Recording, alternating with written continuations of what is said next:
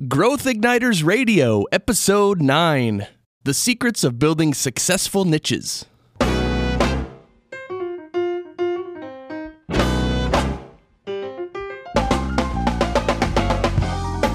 This episode is brought to you by Business Advancement Incorporated, enabling successful leaders and companies to accelerate to their next level of growth. On the web at businessadvance.com. And now, here's Pam and Scott. Thanks, Chris. Hi, I'm Pam Harper, founding partner and CEO of Business Advancement Incorporated, and with me is Scott Harper, my business partner and husband. Hi, Scott. Hi, Pam. How are you today? I am great. That's terrific. It's great to be here. And in case this is your first time listening, we want to let you know that the purpose of Growth Igniters Radio is to spark new insights, inspiration, and immediately useful ideas for leaders to take themselves and their companies to the next level of success. So, Pam, what's on deck for today? Well, as you know, Scott, one of the big challenges for companies of any size is finding fuel for innovation and growth. That's true. And it takes a special kind of insight, imagination, and drive to identify new niches and overcome the obstacles and, make it happen. Right. And that's why we're fortunate to be speaking today with Linda Hollander, who is affectionately known as the Wealthy Bag Lady and CEO of Sponsor Concierge. Linda's talents at recognizing unmet needs and building businesses to fill them has brought her tremendous success. Her first success was as one of the only women-owned businesses that printed shopping bags for major corporations. She went on to gain additional success as the producer of the Women's Small Business Expo, and then tapped into the related niche of helping entrepreneurs and nonprofit organizations find corporate sponsors. She's author of the book From Bags to Riches and Corporate Sponsorship in 3 Easy Steps. She's been featured by major television networks and media such as Entrepreneur Magazine and Inc. magazine, who cited her as the industry leader in corporate sponsorship and business success. Wow. That's a lot. That is a lot. Linda, welcome to Growth Igniters Radio. Great to be here. Wow, I'm still recovering from that intro. You've done a lot. But I have to start out with your alias. How did you become the Wealthy Bag Lady? Okay, well, yeah, we got to know about the Wealthy Bag Lady. We do. Well, actually, I started a business with my best friend in the world, and her name is Cheryl Felice. And by the way, she and I met when we were in junior high school. And, we just formed this incredible bond. We were, closer than sisters. And we always knew that one day if we did something together, it would be absolutely phenomenal. So the point came where I was basically an art student, and I had never, ever taken a business class in my life because I thought business was boring. And, all of my studies in college were art, and I graduated, with an honor roll, magna cum laude, with a painting, sculpture, and graphic arts degree. But then I got out into the real world, and I tried to sell paintings and, make my living. And I realized that I really didn't want to be a starving artist. I wanted to do things. I wanted to, travel. I wanted to buy my own home. I had things that I really wanted to do in my life, and I wanted my life to make a difference. So, I basically started with my best friend. We started a business making shopping bags for major businesses. And the reason that we started that was because I collected these shopping bags with the beautiful graphics because I was interested in art and design. And at that time, I was living in like a little rent-controlled apartment. I was working in a dead-end job. I just could not see the light at the end of the tunnel. And in my personal life, I was in an abusive relationship with a man. And it was because my self-confidence was so low that I thought that was what I deserved. When I would go to the mailbox every day, it was a constant reminder of my financial failures because there were bills in that mailbox I could never, ever afford to pay because I did not have a show like Growth Igniters Radio at the time to tell me that what I was doing was stupid because when I was unemployed, I took advances on my cards and I, wasn't making enough at my job, so I maxed out my credit cards. So basically, one day I had an epiphany, and I said, I don't want to live like a victim anymore. So I fired my boss.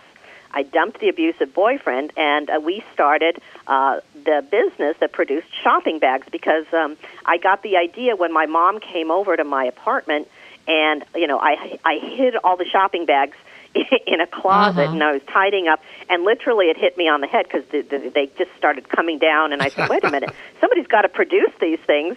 So we researched it for a year, and then we moved into a facility that had printing machinery, we had a showroom, and we had office space, and we did shopping bags for major companies like Sears, Nissan, Ocean Spray, Mattel, and Disney.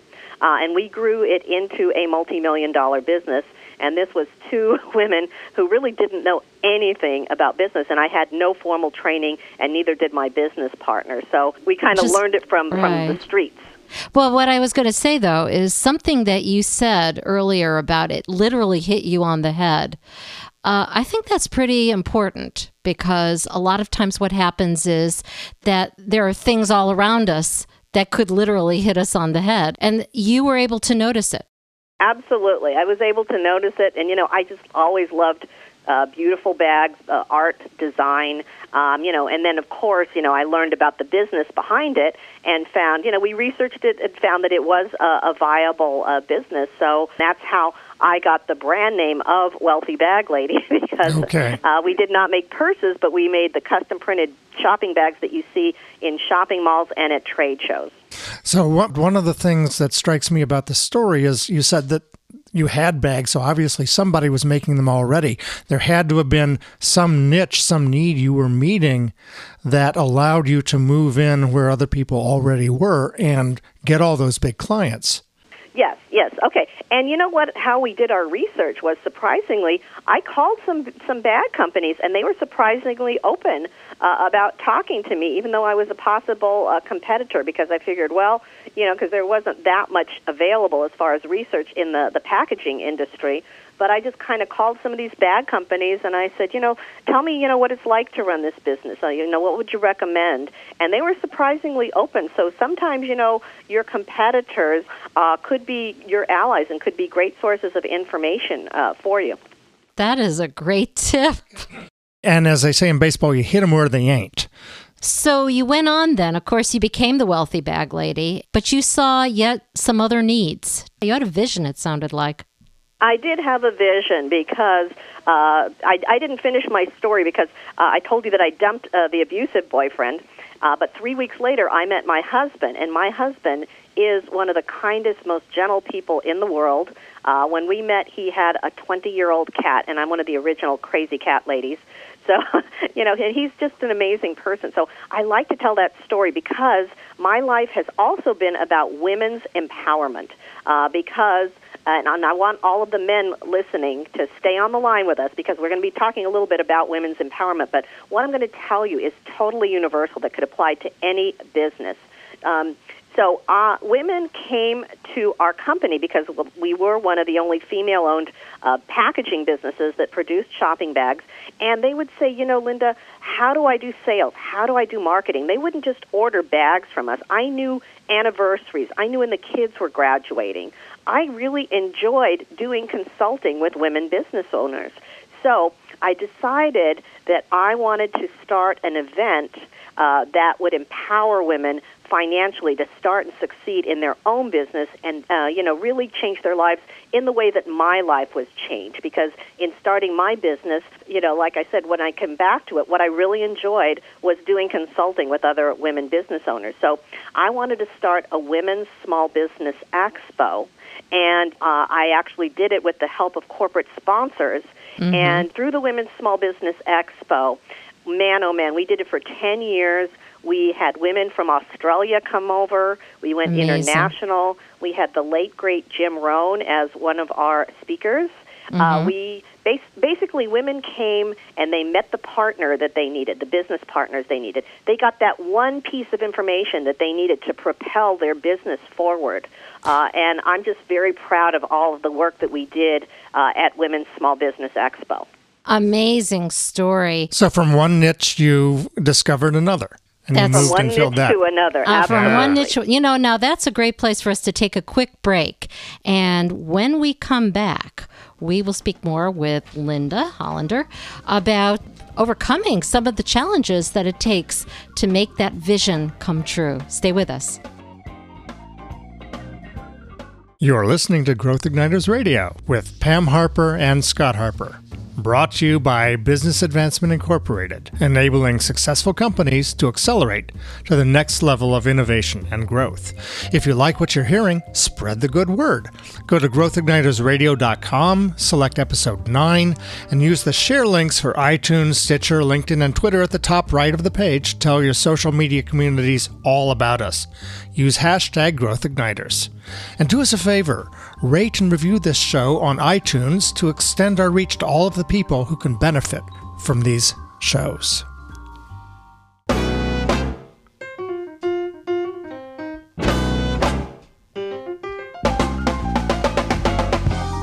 Welcome back to Growth Igniters Radio with Pam Harper and Scott Harper. We're talking with Linda Hollander, the wealthy bag lady and CEO of Sponsor Concierge, about how she found success as an entrepreneur and the lessons she's learned about how to continue to adapt and grow a successful business. Linda, how can people find you? Oh, okay. Well, I have two websites. One of them is wealthybaglady.com, and another website of mine is sponsorconcierge.com. Okay. And, of course, your books are out there as well. Absolutely. We didn't even talk about the books. My first book is called Bags to Riches, and that's kind of when I got the idea also for the Women's Small Business Expo, because I did a book tour for Bags to Riches, and women kept asking me the same questions, and I saw that there was so much information that women needed as far as entrepreneurship goes. And then my most recent book is called Corporate Sponsorship in 3 Easy Steps, and both are available on Amazon. Ah, okay.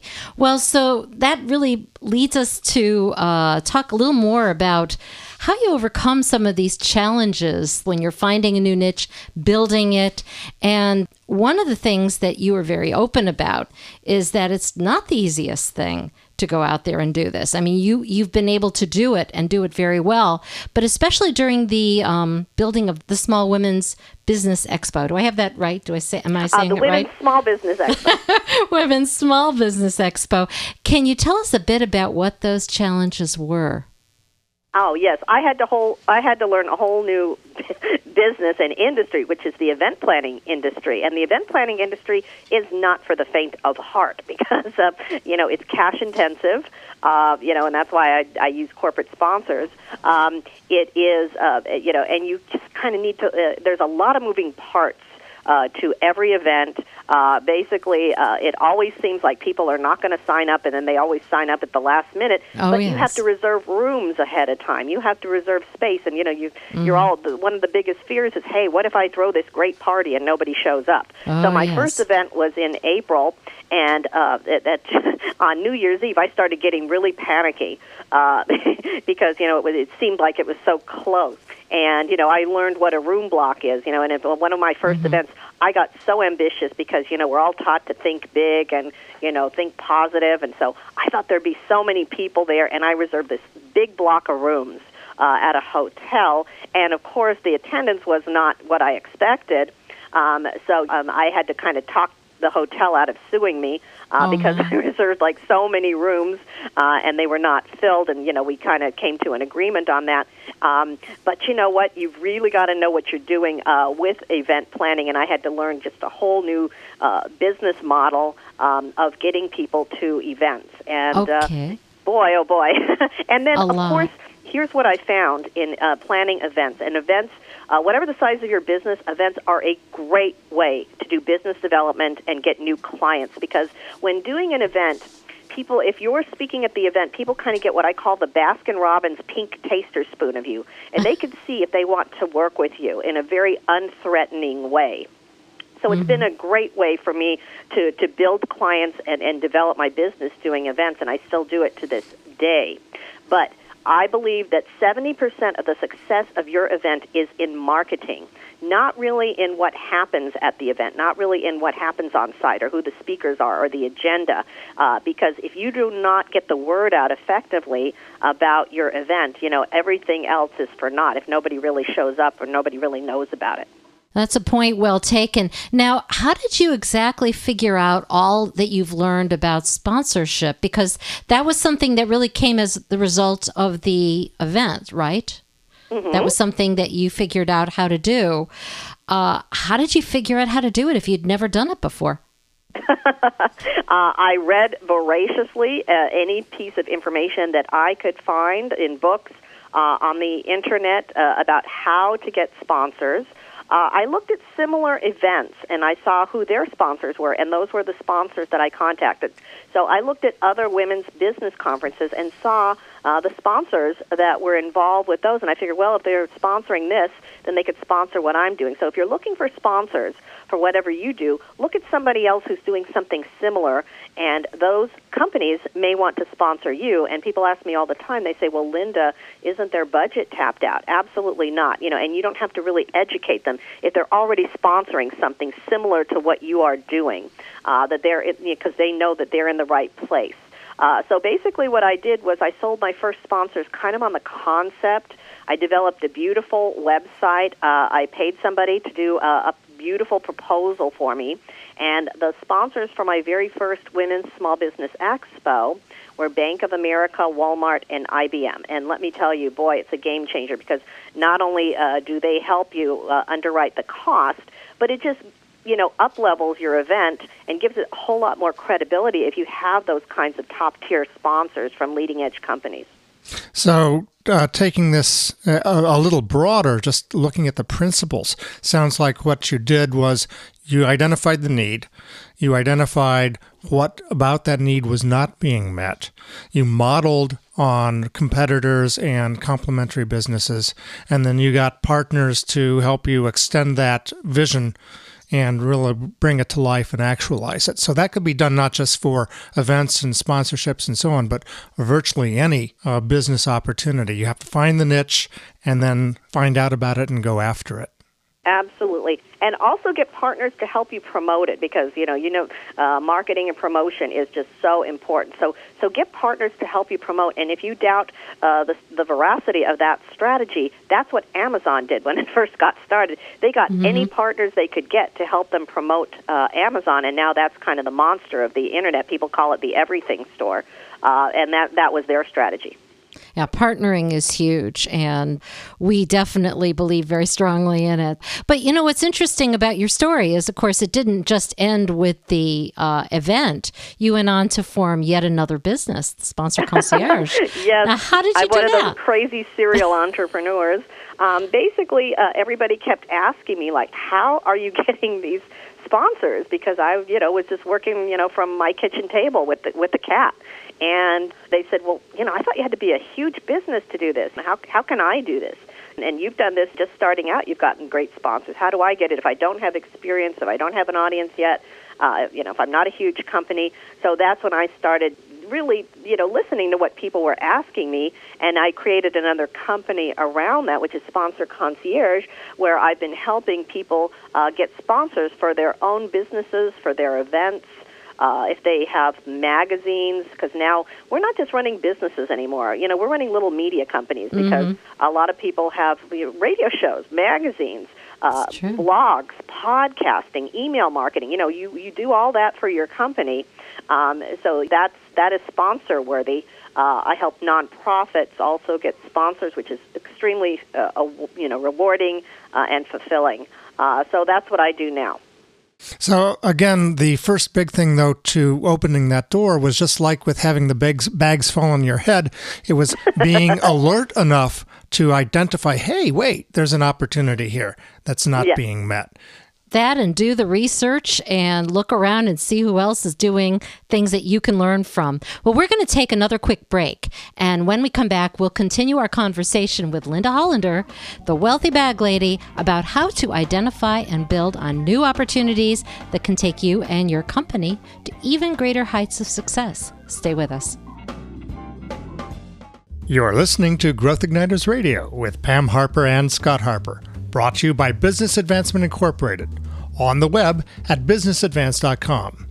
If you subscribe to the Growth Igniters community by clicking the Join Our Community button on growthignitersradio.com in the upper right corner, we'll be able to send you weekly updates, so you'll have easy access to each new episode's show notes, guest bio, links to resources mentioned in the episode, and even more.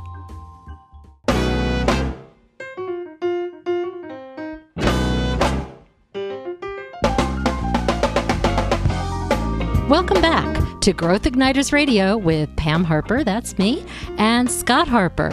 Over the last two segments, we've been talking with Linda Hollander, CEO of Sponsor Concierge, the wealthy bag lady, about her amazing story and what it takes to find and build successful niches. And now we're going to talk about how to make it happen for you. But before we do, Linda, can you tell us again how people can find you and your books? Absolutely. The two websites I have are wealthybaglady.com and sponsorconcierge.com. I also have a toll-free number, 866-966-3624. Okay, well, lots of ways to reach you. So let's get down to the nitty-gritty here. It's one thing to find these new niche opportunities that you get hit on the head with them, and it's quite another to create these valuable new business offerings that really can lead you to huge success. Let's talk about some specific ways that listeners could actually start to identify new niches for themselves.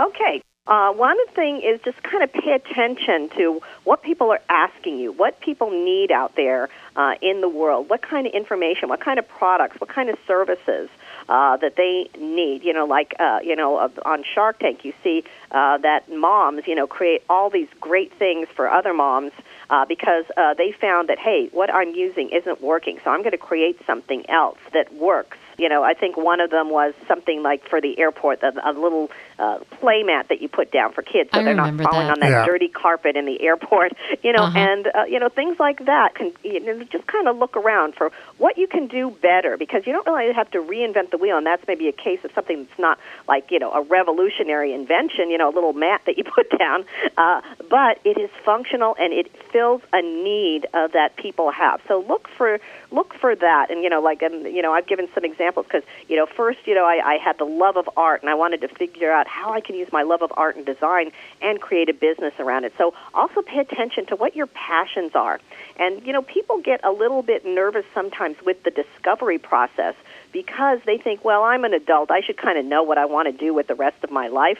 But most people that I've met have reinvented themselves quite a few times, as I have and as you have also. Yes. Because, I know your story. So there's been a lot of reinvention. Life is just too short to just be in one business, one career path. Unless that's what you want and what you truly love, don't be afraid to go out and explore new things. But I also think you need what's called proof of concept, because, just because you love something doesn't mean the whole world will love it. And I don't believe in do what you love and the money will follow, because there has to be a market for what you love. There has to be other people that will pay for what you love to do. So you also need proof of concept.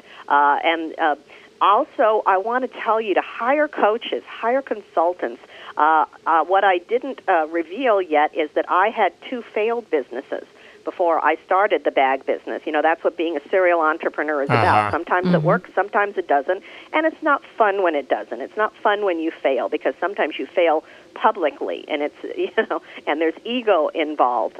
But those 2 failed businesses, luckily, I didn't invest a whole lot in those businesses. I didn't establish proof of concept. One was a greeting card business. I thought I invented the next great Peanuts line of characters, and that I would create these greeting cards, and that did not work. Another one was a giftware business. And those 2 did not work. So, but you just kind of have to move on from your failures and go on to what can be successful for you, and learn from those failures, because, man, oh, man, everybody says this, but it's so true. You learn more from the failures than you do the successes. Absolutely. Yeah. You know, what's interesting, though, is that you're talking about this, and I know that we're coming at it from an entrepreneurial focus in one way.